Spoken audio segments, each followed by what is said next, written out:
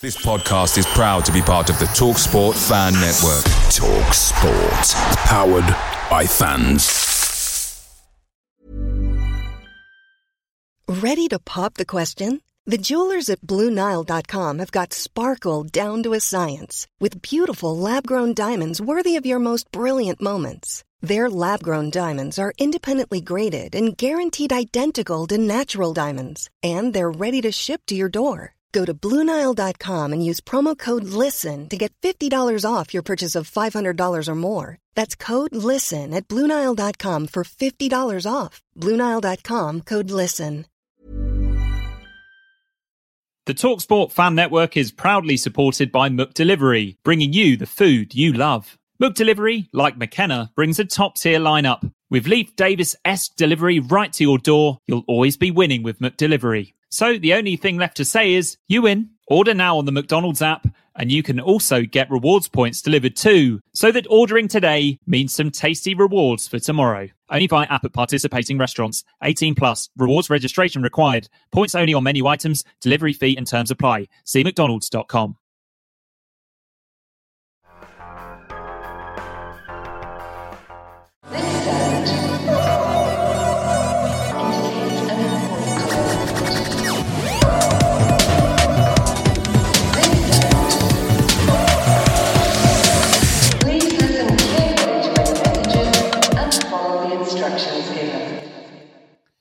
Hello and welcome to the Blue Monday podcast. Now in our 6th season, looking into the exciting happenings of Ipswich Town Football Club.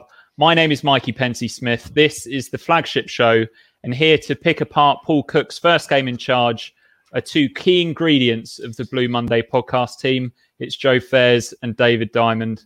Joe, you've passed a late fitness test after your COVID vaccination. No after effects? No, not so far. I have sort of heard that Bill Gates is tracking every move now, so we'll see what he thinks of tonight's pod. Whether he can give us a bit more publicity through his Microsoft channel would be good. Yeah, that would help, wouldn't it? Great stuff. And Dave, there was an injection of class into the Blue Monday channel this week when you interviewed Russell Osman. How much did you enjoy that? Yeah, loved it as usual. Although I did pick up one critical response. I think on YouTube or Twitter when guys say, "Could you in the future not talk over your guests? This is so difficult. You've got so much to say." So yeah, sorry, Mike. I mean, you do this pretty much for a living, so yeah, you probably cringed when you saw it. But no, he was brilliant, absolutely superb, and yeah, I mean, it was just lovely to interview him pretty much 40 years ago to the day of the St Etienne game. So that was purely by chance, and it was good, and he was very good value. Some good stories in there, particularly I had to ask him the Pele one from Escape to Victory, and that was pretty neat. pretty neat response there. And Bobby Moore chipped one across. Yeah, kind of. So yeah, no, it was great. Pretty good name drops. He was superb. And yeah, what you don't appreciate, he played all those 66 games, but he'd been ever present the season before as well. I mean, just incredible, really. Yeah, he was good chat. And a nice chat about golf as well. Ben must have been listening to the first 5 minutes and oh my God, where's this going? Are they ever going to get to talk about football? But no, good lad. That's really good. I thought it was going to end up like Tubes and Kieran Dyer. You just playing 4 holes and having a chat. Yeah. No, he was good value. Excellent. And another one of your interviewees, Dave, of course, is Pablo Caniago. Just a little plug here for Pablo's Pale. Pablo's so superb. And how's that going down? Is it sort of smooth? Very nice, yeah. A bit like Pablo's front place. Goes down very easily in silky the smooth. Better on a hot day. Oh yeah. So definitely. yeah, usually we have a few days worth of news to catch up on the podcast, but we've done so many shows that we're almost up to date up until Saturday's game. But there's a couple of things that we haven't touched upon yet. One of them being the injury to John Nolan. He divides opinion, doesn't he, Joe? But this is so unfair on him, isn't it? Because he's been made to train with the youngsters, and then he's come back, and it sounds as if he's just got injured straight away. Yeah, apparently it was the first day back training with the senior squad. So really frustrating for him, really frustrating for Paul Cook that he can't even have a proper look at him because Nolan is one of the players whose contract runs, I think, until the end of next season. So he's someone that the manager really wanted to have a look at before the end of this season, see what to do with him, because sort of the players who are contracted for next season. He's going to need to find use for some of them, and I think he'd be a good player in a Paul Cook system. I think he's got that right sort of. He just needs. So I think there's a couple of players, especially those signed by Paul Hurst, that have really needed a manager that's sort of giving them some confidence, giving them the ability to play without fear. And I think Paul Cook could sort of do very well with John Nolan, but unfortunately we're not going to find out till next season. No. So, where do you stand on it, Dave? Because I know that you quite rate John Nolan, don't you? But you're obviously frustrated by him, like most people. Yeah, of course. Very much so. I do. Do you agree that he might have been decent playing alongside Flynn Downs in that 4-2-3-1? No, I think perhaps he would. I think perhaps he would have been. And he's, as I said, as we all know, he's got a goal in him as well, John Nolan. Just a shame, real shame for him. I mean, and it is going to be his boys 2 months minimum they were talking about, so that effectively takes us to the end of it. Well, yeah, it does, doesn't it? I mean, let's face it. Playoffs. But he's not going to come. Let's face it, he's not going to come straight back in for that. We would think so.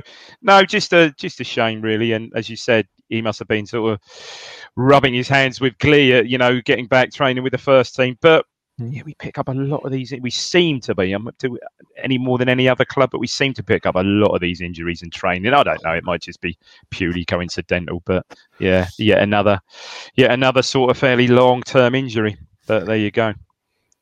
You'd say enough cover in that position for sure. You'd think. Yeah. Although haven't seen anything of Emir Hughes in any of the training videos or anything like that. Colt Skuse is back now, though, isn't he? Or very close to being back. Tristan Nydam, if he wants to play centrally, he's almost back as well. Yeah. Tristan Nydam, Dave, makes really good shapes, doesn't he? You see clips of him in training. He makes really good shapes. Just a lovely football. I know Kieran Dyer always bigged him up from very, very young age, didn't he? He said he was the one out of all of them at Dazelle and Downs and that. He always really pushed Nydam. So, bad, terrible injury, broken ankle, ligaments, awful injury.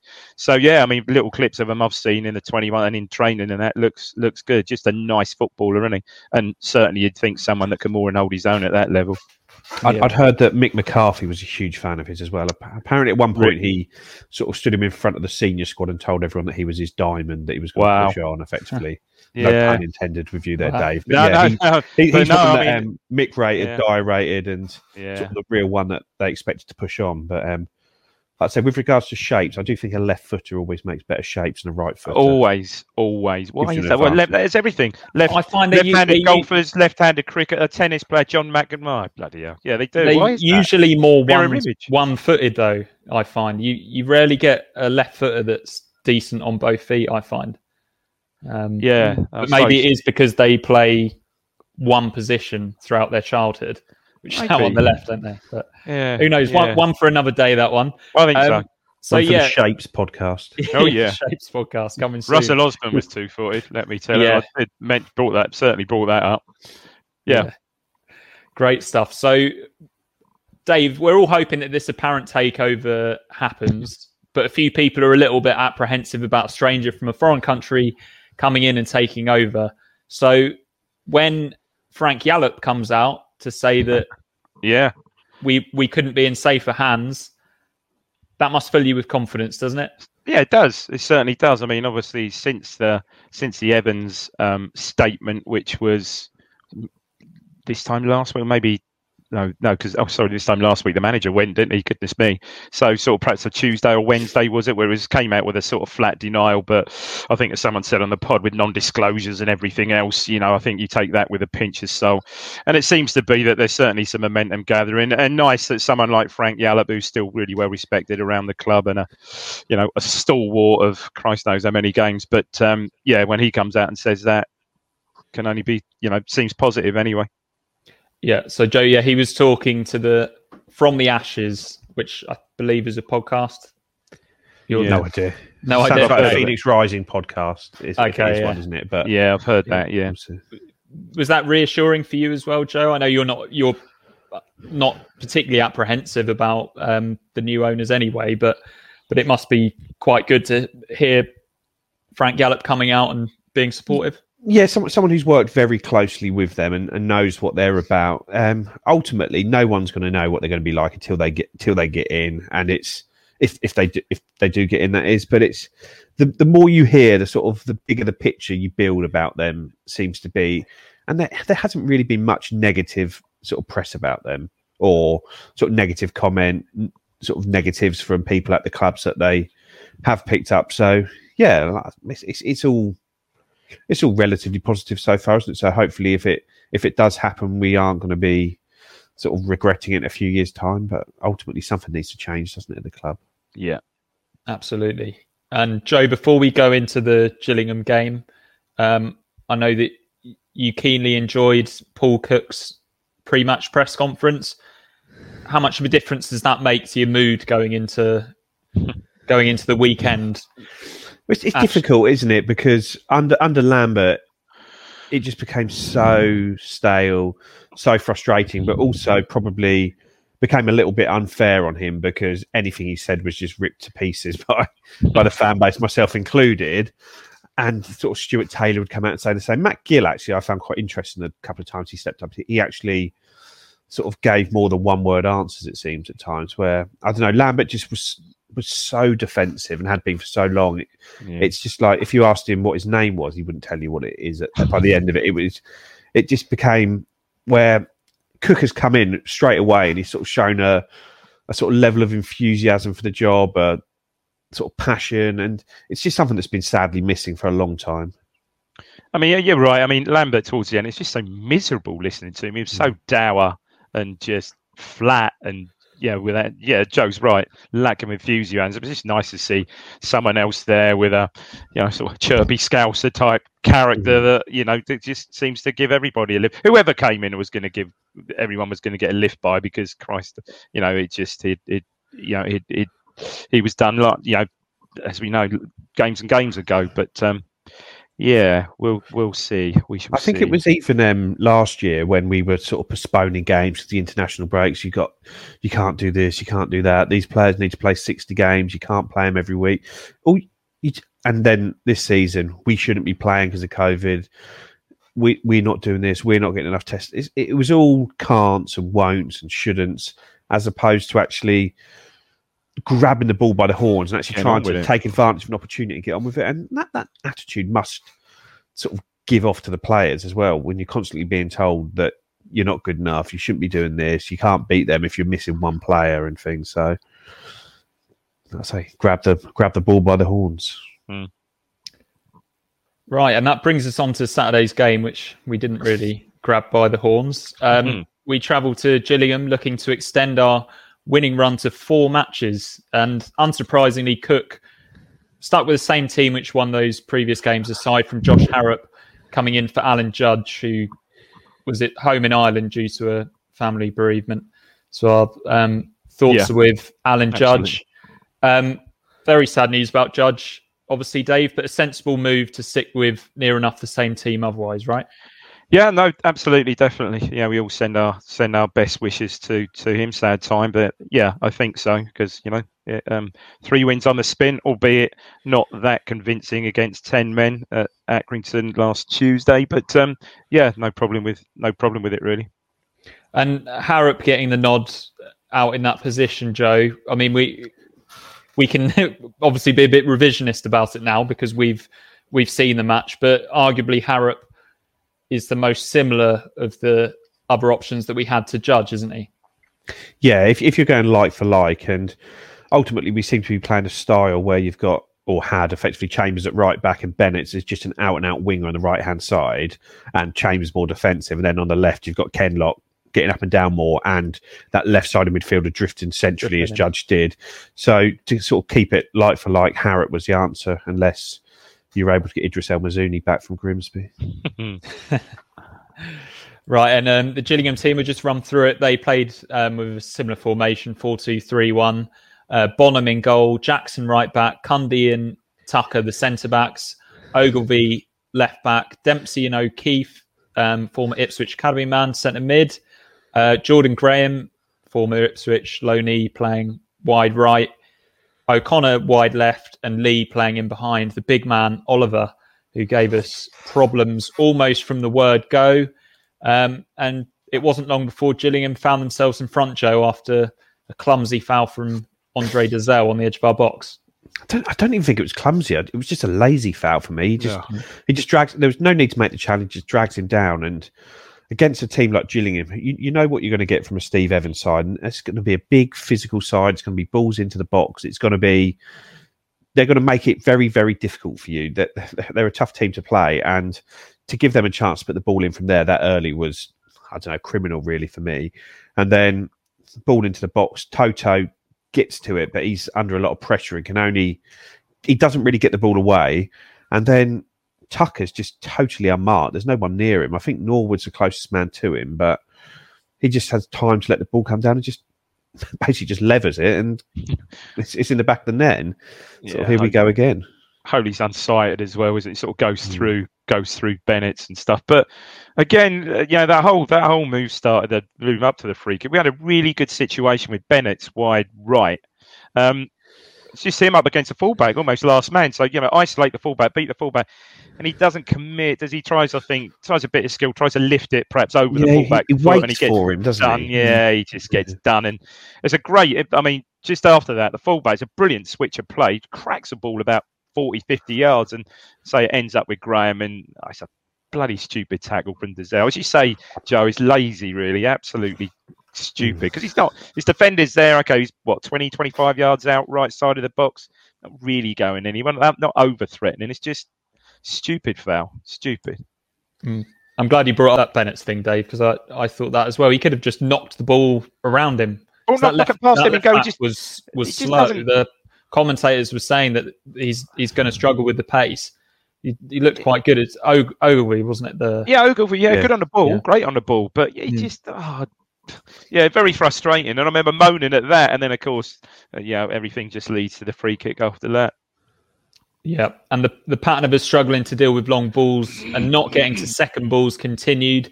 Lee hits the post with Holy stranded again soon after. But as we move into the second quarter of the game, we start to grow into it a little bit more. And on the half-hour mark, Troy Parrott comes close with a superb acrobatic effort after good play this time from Keenan Bennett. Yeah, great play. Down on the right. 8 minutes later, Norwood has his first sight of goal after being played in by Harrop. He takes slightly too long, doesn't quite get himself set, and Tucker makes a superb recovery tackle. Aside from that, though, Dave, pretty dreadful first half, wasn't it? It's awful. I mean, I don't think it's no excuses. I don't think the pitch looked a bit lively, didn't it? It was a couple of times when the ball was sort of played along the deck and someone goes to control and it's sort of bouncing up at the ankle height and stuff like that. So I don't think the pitch particularly did us any favours. But the worrying thing for me was we were second to every ball. As you said, we didn't pick up any second balls, and they was just more, and as Joe said, from an Evans team, they were just all over us and more aggressive than us, really. And they didn't look up for it. It didn't really.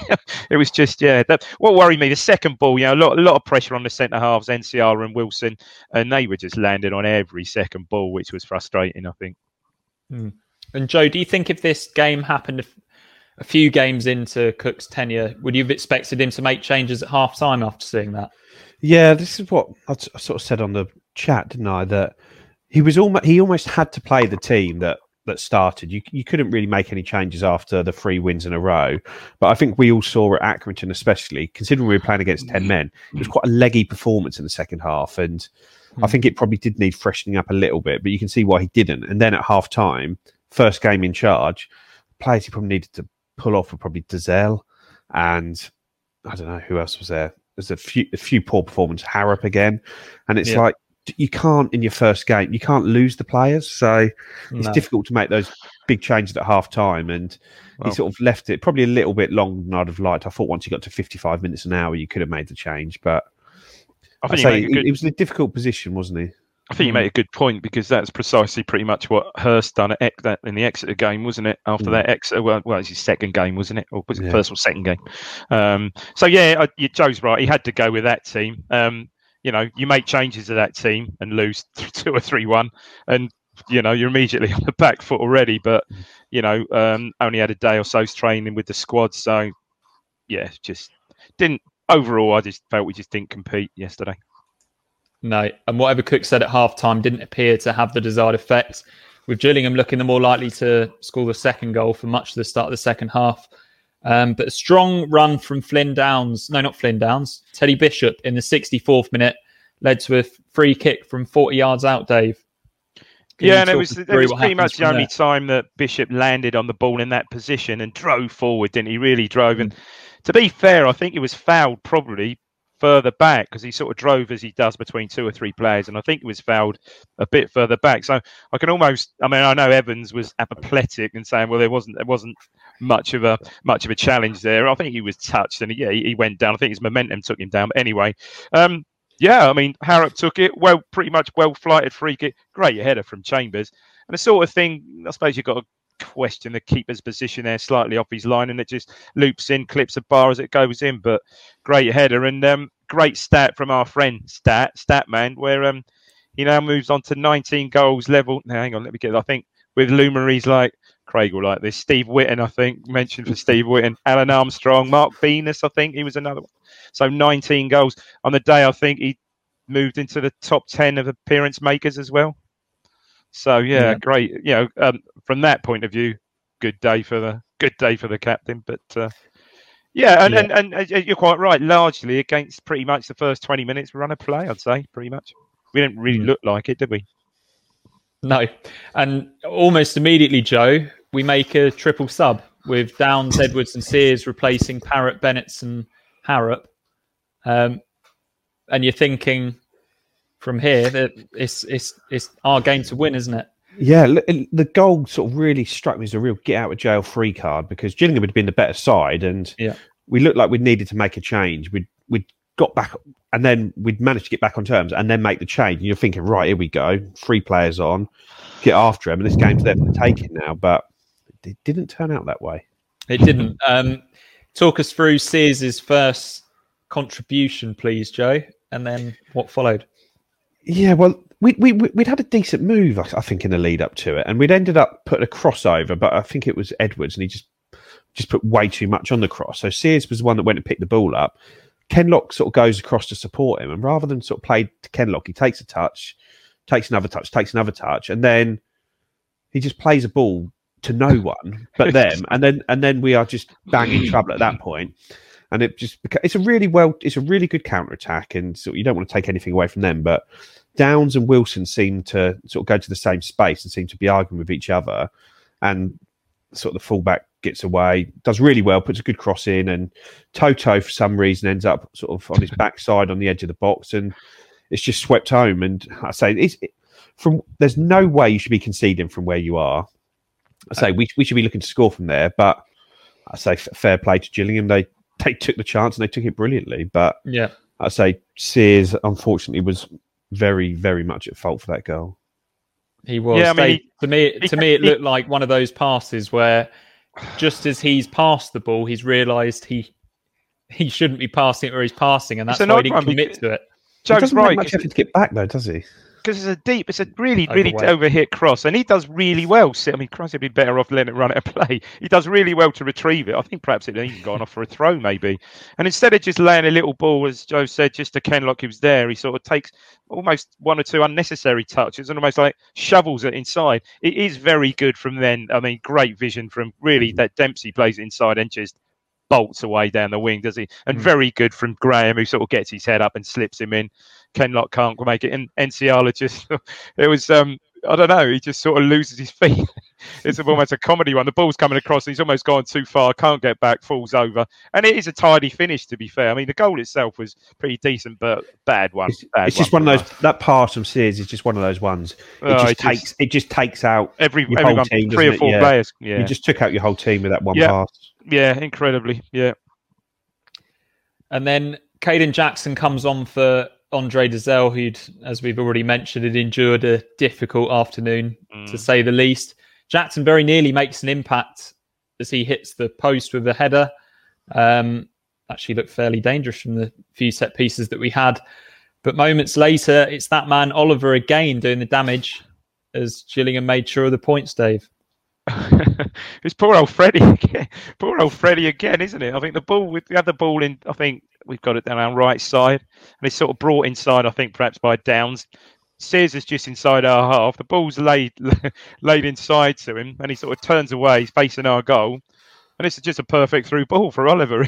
It's just a beauty. Really well weighted. Again, Oliver's in on goal. Good from Holy. Holy's really out quickly. Blocks the first one, and then it's just comedy, isn't it? And then the second one, I think, I don't know who it is, goes to try and lift it over Holy, scuffs it to him. So he's out of his box now. Plays a fair, reasonable ball to Chambers. And then I think they get a bit lucky because Chambers hits it down the line. And Ogilvie just throws himself at it. Hell of a header. And his header just goes straight into the path, takes Chambers out of Oliver, right side. Still a lot to do. Edge of the box, left side, sorry. And it's a hell of a finish, isn't it? He sort of drops his shoulder, uses sort of Enciala as a shield and just cracks it in the far corner. Again, someone criticised Holy again, but I don't think you got a lot of chance with that, have you? Yeah, it maybe would have been harsh to blame Holy, but have you ever seen an Ipswich Town goalkeeper concede 3 goals without diving in the whole game? He didn't. His shirt must be crisp and clean, ready for Tuesday night. Well, I suppose if you look through the goals, the first one he hasn't got no chance with. He's just volley, hammy, leathers it, doesn't he? And he's pretty close, isn't he? The second one, again, it goes right across him. The guy's 6 yards out when he finishes it. And maybe the last one, but I think the last one he's been clever there and he's used Enciala, and you can't legislate for that. It's hell of a finish, isn't it? Really, yeah. But I know what you mean. You'd like to see. They hit the post as well, though, and he was stationary for that one as well. He's a bit of in the first half. He was to his credit. He played really well with his feet in this game. He came off his line a few times and swept up really nicely. Where he has improved, left foot as well. Because I mean, there's times last season he'd get the ball on his left foot. But no, he's left foot. Yeah, it's very good. So. No, he just needs to sort out his general goalkeeping, diving. Yeah, good point, actually. Yeah. So, Joe, in a way, good to have that normal Ipswich Town fan feeling on a Saturday evening, or I do think there was a bit of an overreaction in some quarters about the game. Because yeah, I agree. Ultimately, I just think that Cook was in between a rock and a hard place with what team he put out there. Like they didn't want it enough for me. They didn't seem enough desire. But Gillingham are a team that if they get on top of you, you're going to struggle to sort of pull them back because they are big, they are strong, they're physical. There's nothing. They give you absolutely nothing, and you've got to earn the right to play against them, and we didn't. And I think, like I say, when you see sort of Andre Dazelle and Teddy Bishop as a midfield too, I think they just weren't able to compete in there. So there was just too many players that didn't have a good game. I don't think other than maybe I thought Chambers did okay. I thought James Wilson did okay. And I thought James Norwood did okay. But other than that, I don't think anyone had a good game. Yeah. And you can't win games if sort of 8 of your players don't play well. It just doesn't happen. There's no way you can do it. And it wasn't just not playing well, was it? Like 1 or 2 of them had stinkers. Yeah, we didn't keep the ball very well at all. And it was just a case that we didn't get any second balls. We didn't keep the ball. It was just a bad day at the office, and it just felt a game too far for this starting 11. You just needed some. I think we missed Alan Judge a bit with that little bit of tempo at the top of the pitch, and something I was speaking about. Some other guys. It's just from the early goal. It's just the lack of discipline that runs through the team does concern me over the last. So I'm just having a look at the stats. Last season, I think we were the 3rd worst for yellows and reds. This season, again, we're the 3rd worst. You got players like Andre Dazelle, who's on 9 bookings, I think, this season, or 8 bookings. Guion Edwards got 10 last year. Flynn Downs got 10. Luke Wolfenden was up around there. James Norwood's a walking yellow card. Caden Jackson's had a couple of reds. We let teams off the hook by giving away so many silly free kicks, and they're all cheap, silly, pointless free kicks where we just let them off the hook. And like I said, when you looked at the sidelines previously with sort of Paul Lambert and then especially Stuart Taylor there, you could see that there was sort of a lack of discipline running through the management. It felt like to me. So I think that's something Paul Cook has got to get really on top of because it costs us in games, and it cost us at the latter end of Paul Lambert's reign away at Crewe when Teddy Bishop did that silly second foul. I think Caden Jackson was a bit unlucky. He tried to control the ball. Do you think, Joe, it might partly be because putting Flynn Downs aside, out of those players that you've mentioned, they're all offensive, attacking players. Do you think it might just be that we've maybe sometimes got too many attacking-minded players out on the pitch, and the likes of Dazelle and Bishop, they may be trying to compensate for the fact that they're not particularly good off the ball with trying to be too overly zealous for their tackles? But all Dazzel's bookings are just silly ones, aren't they? They're cynical fouls.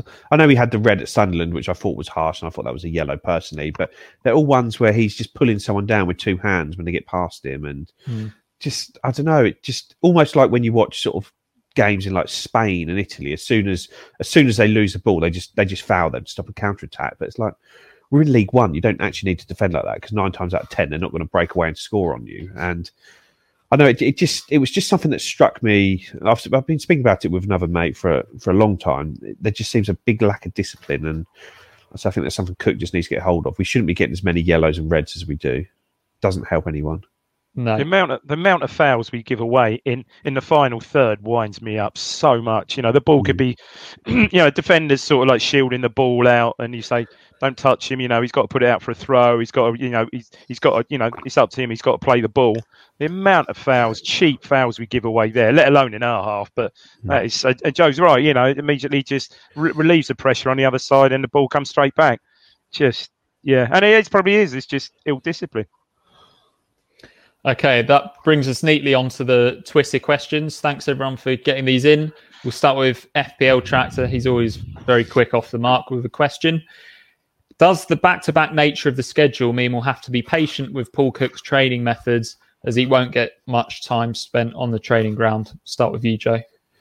Yeah, definitely. Like I say, what you're talking about, one training session between each game at the moment, probably. If you think today we've got, obviously Sunday would be a day off after the game, probably a training session Monday, but it's going to be no more than a bit of basic shape and a walkthrough. There's not going to be proper sessions going on, and then it's Saturday, and it's going to be like that till the end of the season. So any tweaks he's going to make are going to be little minor tweaks, just trying to get them to do little things differently and do it like that. You're not going to be able to implement much from here, and it's just a case of just trying to lift the moods, lift the sort of spirits, and just trying to keep things simple, really. Dave, Scott Moore asks, with Cook now in place, what is the realistic expectation for the end of the season? I think a lot of people were maybe getting a little bit carried away. I mean, I read a lot of stuff last week, and they're saying, yes, after the, result in Accrington and Cook's first game, leading up to Cook's first game, people were talking top 2. Well, yeah, I think we need a degree of realism there. Look, we're 2 points off. I think we're still just 2 points off the playoffs here, behind Portsmouth now, with a game in hand, for goodness sake. So look, it's very much still on. But as Joe's quite rightly said, it's going to be very difficult for Cook between now and the end of the season to implement great changes. Great changes to the team. So it will be minor tweaks, and a lot of it will be obviously realised in game time, because coming off yesterday, as you said, it's only going to be a light session tomorrow, maybe working on shape and things like that. So yes, top 6 certainly. Why isn't top six realistic? But we certainly need to show a bit more fight certainly than we did yesterday. There's never been a faster or easier way to start your weight loss journey than with PlushCare. PlushCare accepts most insurance plans and gives you online access to board-certified physicians who can prescribe FDA-approved weight loss medications like Wegovy and Zepbound for those who qualify. Take charge of your health and speak with a board-certified physician about a weight loss plan that's right for you. Get started today at plushcare.com/weightloss. That's plushcare.com/weightloss. plushcare.com/weightloss. Blue Monday are delighted to be partnered with TalkSport Fan Network and NordVPN, giving you the best possible offering for browsing the internet securely. NordVPN opens up global streaming options for content not available in your region by switching your virtual location quicker than Wes Burns running down the wing. NordVPN acts like your cyber Sam Morsey whilst online, protecting your personal data and sensitive info like passwords and credit card details from falling into the wrong hands. For about the price of an ITFC match program a month or a Blue Monday Telegram subscription, you can get yourself a NordVPN account which can be used across 6 different devices. If you need to rapidly change direction like Amari Hutchinson, there's a 30-day money-back guarantee. To get the best discount off your NordVPN plan, go to nordvpn.com/Blue Monday or click the link in the podcast or YouTube subscription to be taken straight there, supporting us here at Blue Monday in the process. Away days are great, but there's nothing quite like home comforts. The same goes for McDonald's. Maximise your home advantage with McDelivery. You in? Order now on the McDonald's app. At participating restaurants, 18 plus, serving times, delivery fee and terms apply. See mcdonalds.com. I think you could see a few things even yesterday that he was trying to do regards to sort of playing the ball into the front men, sort of on the ground, into their feet. I think Holy was sort of playing higher up the pitch, sort of trying to sweep up a bit more. And I say that there seemed a very obvious sort of ploy to try and look for Chambers, sort of to win headers. I know that we've been doing it early in the season, Chambers to win headers in the sort of in front of the halfway line and try and attack from there. So there were a few little tweaks you could see that he was trying to do. Okay. Dave Gore asks Joe, it feels like we're going back in time a little bit here. When do Lancaster and Dobra get a look in? I don't really see why Lancaster isn't at the moment. Full stop. I know he hasn't been sort of back to his best when he's been back from his injury this year, but he's contributed. He's got a couple of goals, a couple of assists. He seems to make things happen in the. And a lot of times he's played in quite a deep midfield role as well, almost like an 8 rather than a 10 even. And I don't really see what Keenan Bennett is adding that Jack Lancaster couldn't be at the moment. I know he's got that pace and he gets us up the pitch quickly. And obviously that isn't to be sniffed at, but his final ball is so hit or miss. Like I've never seen someone overhit crosses as much as he does. And I don't mean as many times. I mean how far he overhits them. There are times when he's crossing the ball and there's one player in the box and he's going out for a throw-in almost on the full. He just absolutely levers the ball as hard as he can. He needs a gap wedge and he's hitting a 7-iron, doesn't he? I think he's hitting a driver. But it's just, I don't know, it just seems... I like some of the stuff he's done, but ultimately he's had a run of sort of 5 or 6 starts, and I don't think he's done anywhere near enough to sort of say, yeah, he's now down a position in the team now where I'd rather Jack Lancaster get that run of 5 or 6 games. He's our player. He's on a long-term contract, and sort of to see if he can make something happen. Yeah, and potentially Lancaster might take the place of Freddie Sears if Cook is reactionary to how it went. Sindra Eliasson, I believe is from Norway, asks, can you see Sears recovering from this? His confidence must be absolutely dried out, Dave. Yeah, it's going to be shot, I think.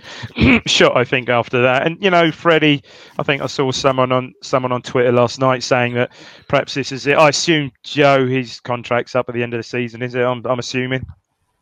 I think so. I couldn't say for definite, though. I think it is. So, you know, and someone probably had it spot on, said that, you know, he'll probably return to, you know, maybe make a return up the A12 to, down the A12 to Col U, which wouldn't be beyond the realms, I guess. And good luck to him if he does. But no, I really think, bless him, he's been a pretty good servant. I think that his time is run with us, I think, now.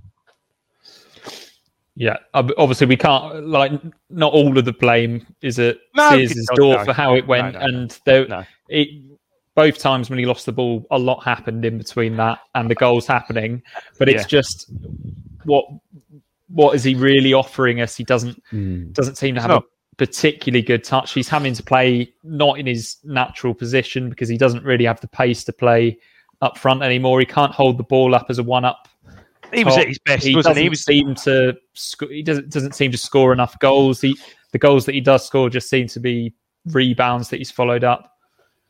He was the season quite well, really, and him and Ward seemed like they're having a good little partnership down there. But he's lost that yard of pace, hasn't he, since his injury? And it's understandable because when Paul Lambert first came into the club, I thought Freddie was absolutely flying at that time. He's got a few goals coming off that left hand side, a really smart footballer, really sharp, making good runs. But he just seems to have, I don't know, just lost that yard of pace. And when you're a player of his size, when you lose that sort of physical attribute, you're going to struggle. Yeah. Bad injury, wasn't it? I mean, he was out for a season. Was he? Bad injury.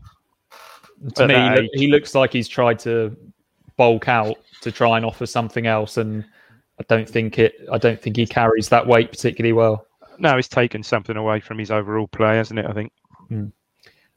Mullet asks, has Matt Gill overworked our best 11 just as Cook has taken charge? Or did he just get a flavour of why we are so far off promotion, Joe? I don't think we're that far off, to be honest. I know people are talking about how bad it was yesterday, and it was bad. But when the manager's coming into a new squad, these things do happen. Like when Mick McCarthy came in, as organised as he made us, we lost was it 5-0, 6-0? We lost to Palace all in his second or third game, and it was just, Leicester we lost, as well. Yeah, Palace and Leicester. Palace and Leicester. 5-0 at Palace, yeah. We got absolutely thumped, didn't we? Yeah. You're going to get bad games because it's a squad that's been underperforming for a long time, and it's a squad that lacks confidence and lacks belief in itself, and that's not a switch. You can try and get things going again, but ultimately you've just got to try your best, and you're going to have some bad days. It's just trying to make sure you don't have too many of those bad days, isn't it? And we've got a tough game on Tuesday, but I don't see why we'd go into that game with anything to fear. Okay, are you as optimistic as that, Dave? Yeah, I think so. Like I said, 2 points off the playoffs, game in hand on Portsmouth. All right, there's teams around us just below us still, but yeah, why not? Why not? Hopefully the new manager bounce will start on Tuesday. And you look at, I know we're jumping around a bit here, but when you look at the fixture list between now and the end of the season, after Tuesday, I think we've got to play Portsmouth, and that's it. Because you look who are the top teams. Lincoln, well, we'd have played them twice Tuesday. Hull, we played them twice. Sunderland, we played them twice. Doncaster, we played twice, and sort of Portsmouth, we've still got to play a second time. We've still got to play AFC Wimbledon twice. We've still got to play Fleetwood twice. We've got to play every team down at the bottom end of the league. Oxford's another one who we have played twice, who are a decent side. We've got a real big opportunity here with the running we've got. That if we can string some wins together, we'll be in the playoffs. Cool. Okay. Matty Niblett wants to have a little nibble at Andre Dazelle, Dave. He says, got to give Cook a chance to actually settle. Seen questions over Chambers and Parrott, who for me have been consistent players recently. When is there going to be questions over Dazelle? He can beat a man, but that's it. Exposed defensively today. Do you think he's had his best run in the side of his whole career, hasn't he? But virtually ever present, hasn't he? Could you see that coming to an end? Yes, perhaps so. Perhaps. Because you expect Downs will come back in, won't he? So it's going to be... You would think so. It'd be interesting. The starting 11 on Tuesday will be interesting. Yeah, I think there may be more than one tweak there on Tuesday. I mean, do we know, is Judge likely to be back for that? Do we know? Or I don't know whether he did go back to Ireland or whether he's... sure. Or whether he was just missing the game because of the bereavement. Okay. But... I would not be surprised if one of Dazelle or Bishop doesn't start on Tuesday. Yeah, it wouldn't surprise me. Dazelle is that sort of player. When he's on, he's just a lovely player, lovely footballer, well balanced. Picking passes, pinging balls around the corner. When he's not quite on it, and he's losing possession, and he makes clumsy fouls like he did yesterday, leading up to the first goal. Yeah, he's. I think he sort of sticks out really, because he's not one of these players blessed with explosive pace that can, just beat players at will. He's not like that. So, it wouldn't surprise me perhaps if Downs came in for one or t'other on Tuesday. Yeah, just on that, Joe, are you expecting lots of changes on Tuesday, or just one or two? Maybe 3 or 4, I'd say. Personally, when you look at it. Like I say, you've got Luke Wolfenden, who's you're going to need to get back into the team at some point. Personally, for me, I thought Toto didn't have a good game, but then he had a really good game Tuesday, so sort of unfair to drop him. But you've got to remember that Toto and James Wilson, they hadn't played. I think Toto hadn't played for 5 weeks, and James Wilson hadn't played for 3 months, and they've come in and they've played 90 minutes 5 times in a row in effectively sort of, what is it, like 16 days they've had to play 5 times 90 minutes after not playing for a long time. Keenan Bennett's another one like that. So I'd expect... Well, I wouldn't say I expect one of the centre-backs to change, but I wouldn't be at all surprised if one of the centre-backs changes. I don't think Keenan Bennett will start another game. I'm pretty sure Flynn Downs will come into the middle. He looked like a player with a bit between his teeth when he came on yesterday. Has James Norwood got another start now? I think he's going to have to try. Maybe Troy Parrott might drop out. So I don't think he had his best game on Saturday. Again, it's another player who's come in and hadn't played a great deal of football and is just sort of put together 5 games in sort of 16, 17 days, and there's no letting up here now. So there's going to need to be some changes. He's looked good in parts, hasn't he, Parrott? I thought he's nice touch. Yeah, again, yesterday I didn't think he was particularly bright. A bit unlucky with the overhead kick. Perhaps need goal, scores that, and he's off and running, isn't he? But Yeah, I think I agree with Joe. I can see a few changes, not mad, but yeah, a few on Tuesday, just to freshen it up again. And if Judge is available, I assume he'll come back in. Okay. This will excite you, Dave. We've got a question from Paul Cook's brother. Yeah. Jonathan Cook asks, our squad does have talent, but do we lack grit? Surely one or two players who really want to set an example with more graft, which would spread through the team so we can become a team who can grind out results when needed. Do you think we're lacking in... That's been levelled at us for seasons, hasn't it, really? It was so, really, I know this sounds ridiculous. It was such an Ipswich Town performance and result yesterday, wasn't it? All the expectation, it just wasn't it? All the expectation was there. With the last how many donkeys see, you're up for a game, right? We all sat there for brilliant, 3 on the spin. All right, not particularly brilliant at Accrington, but hey, that's a sign of an okay side if we can win playing badly still. And it was just such a letdown, wasn't it? And certainly, I think Downs coming in, if he handles himself well, will be a plus, because he certainly will add more grit to the side. Yeah, and it's right what you said. That centre mid of Bishop and Dazelle, when the sort of muck and bullets are flying, as you knew it would be yesterday, bit soft, isn't it? Bit soft. Yeah. Nice, but a bit soft for me. I did think all along that Dazelle and Bishop, as lovely as it is when it's working and it's in full flow, it was never going to be a sustainable partnership. Not when the chips are down. Not really. So, talking about grit, though, I think. So I think Bishop is a lot more physical than he's sort of sometimes given credit for. But neither of those are the players that are going to grab a midfield by the scruff of the neck, are they? They sort of play alongside someone. I think Cole Skuse would have made a big difference. Well, exactly what I was going to say. There's your grit. Yeah, grit and a bit of experience alongside one of them. Yeah, I think. I'll get shot down for that. I think we missed him a bit, to be fair. I think we are. Fit Cole Skuse, I know. But honestly, in a game like that, yesterday. Just someone to sit there. No, but it's right, though. Just someone to sit there, get the ball. He always competes, doesn't he? No matter what game he was having, he always competed well. Probably have. Never thought I'd say that. Skuse is always quite good as well when the opposition were playing on the counter-attack. He breaks it up. Just find himself in the right... Well, he'd find himself in the right position, didn't he? I don't think any of us are calling for 500 league games or whatever he's played. Experienced player, isn't he? Yeah. I think this sort of he's the sort of player where Cole Skuse's role this season, obviously without the injury, would have been a player to play these sort of games when you're going to get a physical bombardment from them. He's an extra player that can win some headers in your box. He's a player that's going to compete. He's going to do it, and that was the sort of game where we really missed him. I'll tell you what, Joe, that's a good point. And the headers in centre mid, we didn't win anything yesterday. He's very good. Seldom do you ever see Cole Skuse again, no matter what sort of game he's having, lose out in centre mid to in a aerial challenge. So I think we missed his sort of in a game like yesterday. Certainly, and he will suit this 4-2-3-1 certainly much better than he would have done like a. Where is he, Joe? Is he training? Is he back training? Yeah, I think he's back in full training, so I don't think he's far off. Interesting. Okay. I think he'll have an important role to play between now and the end of the season. Yeah, absolutely. Yep. Joe, ITFC Nostalgia asks, almost a cliche, but could 7th be the ideal finishing position for us this season? Gives Cook a chance to look at the squad and get us ready for August. We're nowhere near championship level. It would be a tough season if we went up. No, you just want to get up. You can't pick and choose when you go up. You've just got to try and get up when you can. And like I say, if we go up, all we've got to do is finish above 3 teams, don't you? It's not a case of we're not expecting to go up and finish mid-table. If we can go up and finish 21st and go again from there, I think any Ipswich fan would take that at the moment.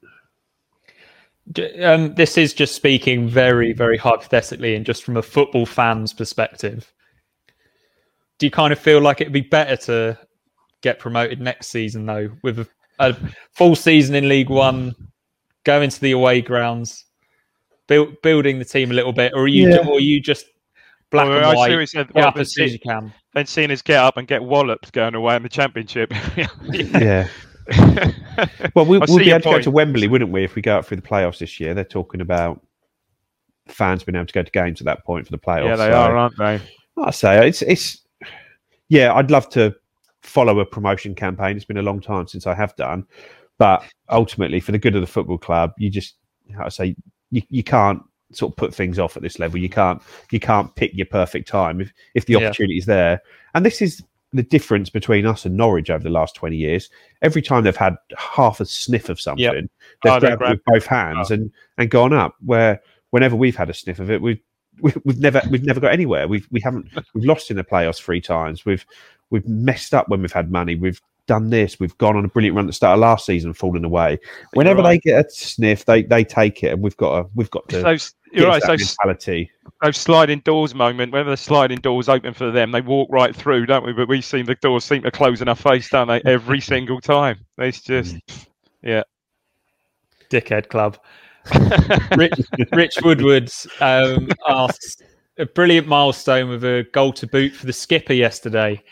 Yet some can't wait to slate him. Am I alone in thinking that someone who has dedicated a huge chunk of their lives for this club, admittedly in a poor era generally, deserves far better from supporters? Now, I think I know where Joe Fair stands on this. You're a little bit more on the fence with Chambers, the footballer, aren't you, Dave? But you also agree that he deserves respect. No, and Cook said. I mean, Cook in his post-match made reference when he was asked about that. Great achievement, and he said, players his age are generally, in the side. One, because they're a good player, and 2, because they've looked after themselves really well, and properly. And look, now Donacion's gone. I mean, to be fair, I thought Donacion, when he did play, when Chambers was rested, just before Christmas, I think, did okay, and I was quite surprised he was sort of let go. Obviously a wage, so he's, perhaps that was the reason. And I think Joe touched on this the other way. Who's going to usurp at the moment? Who's going to usurp Chambers at right back? Only a fit Vincent Young, really. Well, Christ knows when that's going to happen. If it is going to happen this season, let's hope he's fit anyway. But yeah, there's who's going to take his place at right back at the moment. Yeah, no one is there. No one. Like I say, to be fair to him, he's had a hard. I don't think people who criticise him now. I think it's easy to criticise going back. Perhaps last season before Championship. Perhaps he was centre half, but I think he's been probably one of our most consistent players at right back this season. I don't think you can argue with that. Even if you look at recent week, who was better than him yesterday? Probably no one. He got the goal as well. Tuesday night at Accrington, we were bombarded in the box, and I thought the whole defence, the back four stood up really well to that challenge. And I say, he has had some poor games this season. That's not to say you get promoted champion. Well, he's not going to be playing in. I'm sorry, he ain't going to be playing in the Championship. I can't see him playing fullback in the Championship or centre half. So this almost is not his last throws. He might not get up, but you know what I mean. Look, for me, he's done okay this season. I think, like I said, the criticism he gets is more historical more than anything. I think. Yeah, it was a conversation I was having earlier today about it, and sort of Jack Lancaster's dad came into the conversation, and he said the influence Luke had on Jack when he moved in was immense, and I will always be grateful. Work ethic, professionalism, and role model behaviour of a true professional, pure class. Young players need to earn the right to replace senior professionals. Yep. And I think that's what it is. That's I brought it up on here before. I think it was in Joey Barton's book or Joey Barton podcast at one point. He was just saying young players don't realise they need to out-train me every single day. They need to out-fight me. They need to outwork me. They need to out-eat me. They need to outrun me. They've got to be better than me because I'm not giving them my shirt. And if they want my shirt, they're going to have to wrestle it from me. And I do think there's an element of that. Like, who has ever wrestled Chambers' shirt off him? No one's even really come close to getting it off him, have they? And if you look at the centre backs last year, or Toto Enciala, well, he was a disaster, wasn't he, last season? And players like this, and like I say, obviously, I think it had Vincent Young been sort of fit this year, it might have been a different story. But then, has any of the centre backs really played well enough to have kept him out the side if he was playing centre back? And I just find it a bit sad when you see the tweet about. I think there's a tweet from the club about his 380 odd game, and the comments are like 365 too many, F off, 15 that comes from a defeat. And I just think maybe sometimes the fans that do appreciate what he's done, it might be worth sticking some tweets out there to say that sometimes, just on the club stories, just to try and lose the sort of noise effectively from the sort of the people that are just out of order. Yeah, it's a good shout, Joe. I think it might be that Luke Chambers, in a way, despite all of this, he's incredibly popular amongst the fan base. Incredibly popular. And I think it might just be that there's a proportion of people that just want to desperately have that unpopular opinion and be a little bit out there by slagging off the guy that is essentially the life and soul of that dressing room, and the guy that interacts with the fans after games when we've won, obviously when we're in the stadium. But I don't know. It's never gonna change. But yeah, good suggestion, Joe, to maybe encourage people, if they've got something nice to say about Chambers, say it on Twitter. Jack Saunders, Joe, I think you'll agree with this. Was there a bit of an overreaction from Ipswich fans to a classic getting turned over by a physical side when we're in transition between managers and in the back of a busy run of games? Seen a lot of need for a summer clear out. Cook's got a heck of a job on his hands stuff. Do you think it maybe was just we've already talked about it, haven't we? It was just a day where too many players turned up and didn't play well. Yeah. If you're not bang on it against a Steve Evans team, they'll turn you over, because they are just, well, like I say, you saw them. They do not give you an inch, and you've got to be on your game. And no, we weren't on our game yesterday. We didn't compete with them, and I don't think. I said after the game last Saturday, Paul Cook's got to be licking his lips when he sees the sort of squad he's got in front of him there. And I still think it's the same. I say, you just look at the sheer depth of the squad. There's so many players in there. Our bench yesterday, Caden Jackson, Luke Wolfenden, Freddie Sears, Gwion Edwards, I don't know who else was on there. Ward. Stephen Ward, and there's one other. But it's a bench, like every single one of those players would start for Gillingham yesterday. That there's some serious quality, and it's just up to the manager to get the best out of them. And I don't think there's a big clear out required. I think there will be a clear out just because it's natural when you're a League One team, and he's going to want to bring some of his own guys in. But I say we're fine. We just need to put some decent results together, and I'm sure we will. It is quite funny. A lot of people seem to go from saying, how can Paul Lambert be underachieving with this incredible squad of players, to as soon as a new manager comes in and we lose, they're not as good as they think they are. The players aren't very good. Anyway, last question here. I've saved the best name to last. Maurice Claude. The 3 recent wins plus 1 loss relied heavily on a spine of Division 1 players, League 1 players, Toto, Wilson, Norwood, etc. Is this what is required for promotion? And if promotion is achieved, how many of the existing squad would survive/struggle in the Championship?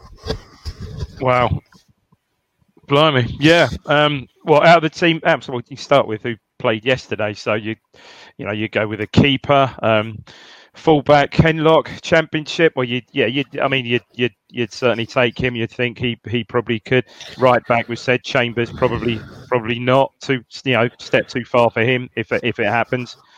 Wilson and Enciala, well, not sure. Wilson, probably yes, I think.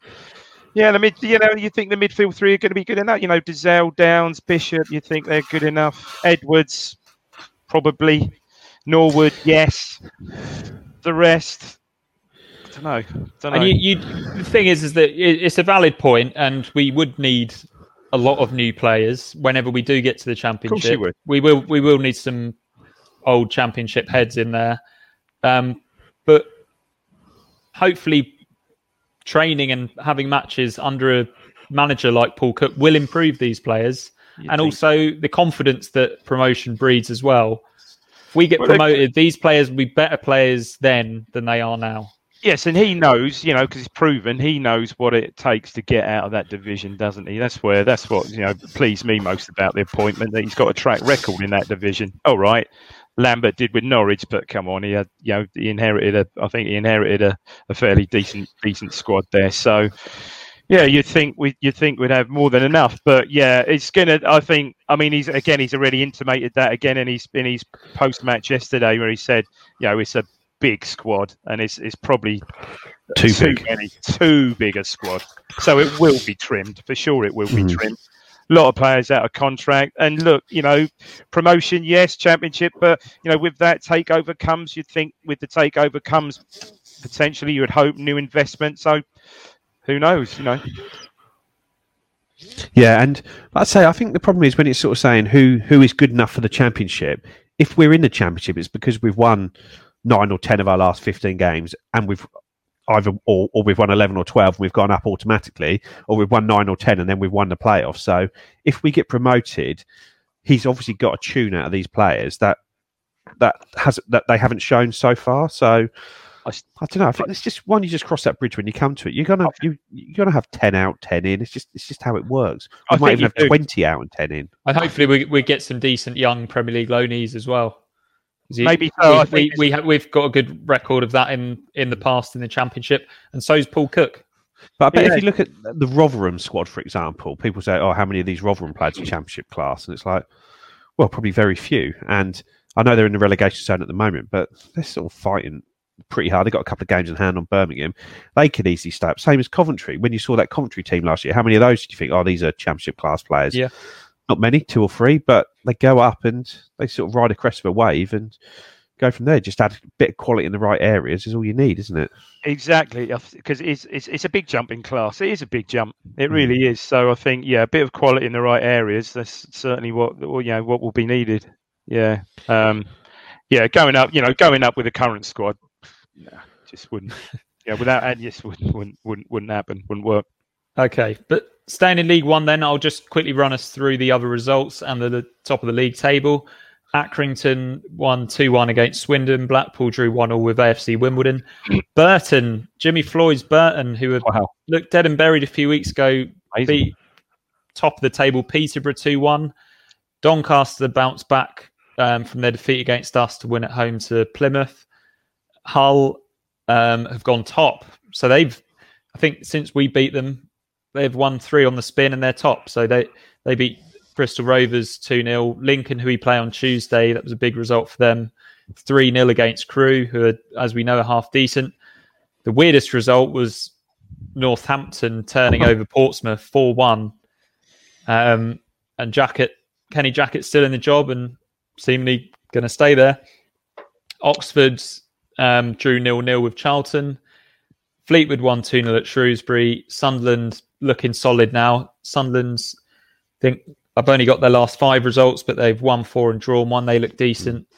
That was against Rochdale. And another big result was Wigan winning 3-0 against Milton Keynes Dons. Big result for them. That league table, Hull are now top of the league on 62 points from 34 games. Peterborough level on points, but with 2 games in hand. Lincoln also have 2 games in hand on Hull. They're on 60 points. We play them tomorrow. Sunderland in 4th. So they're Sunderland on the. So if Sunderland win their 2 games in hand, they'll move into the top 2 for sure. Then it's Doncaster 55. Portsmouth dropped to 52. They're 3 games without a win. So we are in 8th now, below Accrington again, but just 2 points below Portsmouth with a game in hand. Won't run through the rest. Next up, as we mentioned, is 3rd place Lincoln at home. Rich will be back with a live stream on the YouTube channel for that one. Dave, I guess it's only right that you plug your Russell Osman and your Ray Crawford interviews again, isn't it? Yeah, I should. Yeah, well, Ray Crawford, I just did post Christmas. So yeah, particularly enjoyed that one. What an absolute character he is. So that's still up and running on YouTube. And yeah, like I said at the start of the show, I was fortunate enough to sit down with Russell Osman for an hour and a half last week. Fantastic, reminiscing about all things of his career and his film career, and mostly, as you can imagine, the 80-81, the 80-81 season. So that was, and also his Indian TV summarising career as well, which was interesting too. So, and a bit of golf as well thrown in. So what's not to like? Great stuff. And yeah, can I just say, as an Ipswich fan under 30. I'll keep saying that while I still can. Yeah.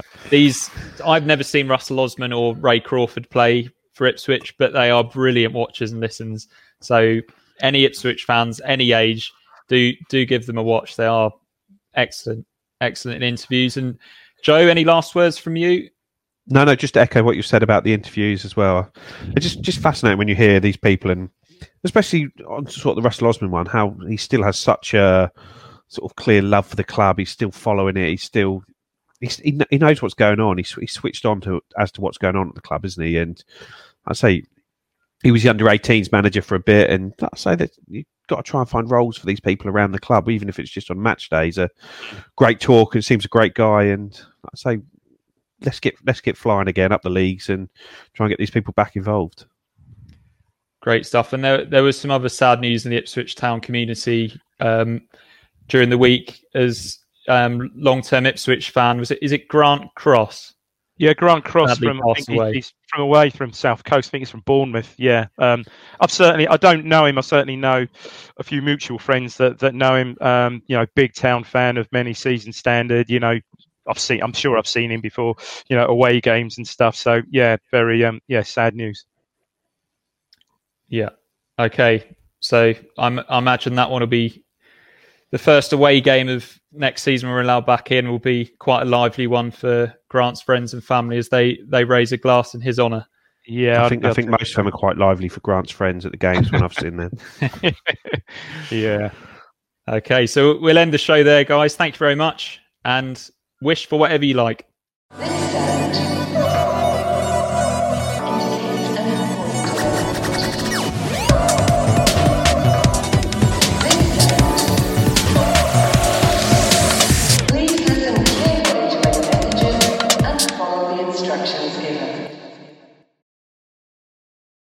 It's the promotion run-in. Everyone is gathered round to watch. The McNuggets share boxes are there offering much needed distraction. Your mate's already been booked for double dipping, but in you swoop to steal the last nugget and claim all 3 points. Oh, and there is the Harry Clark fist pump to celebrate. Order McDelivery now on the McDonald's app. You in at participating restaurants.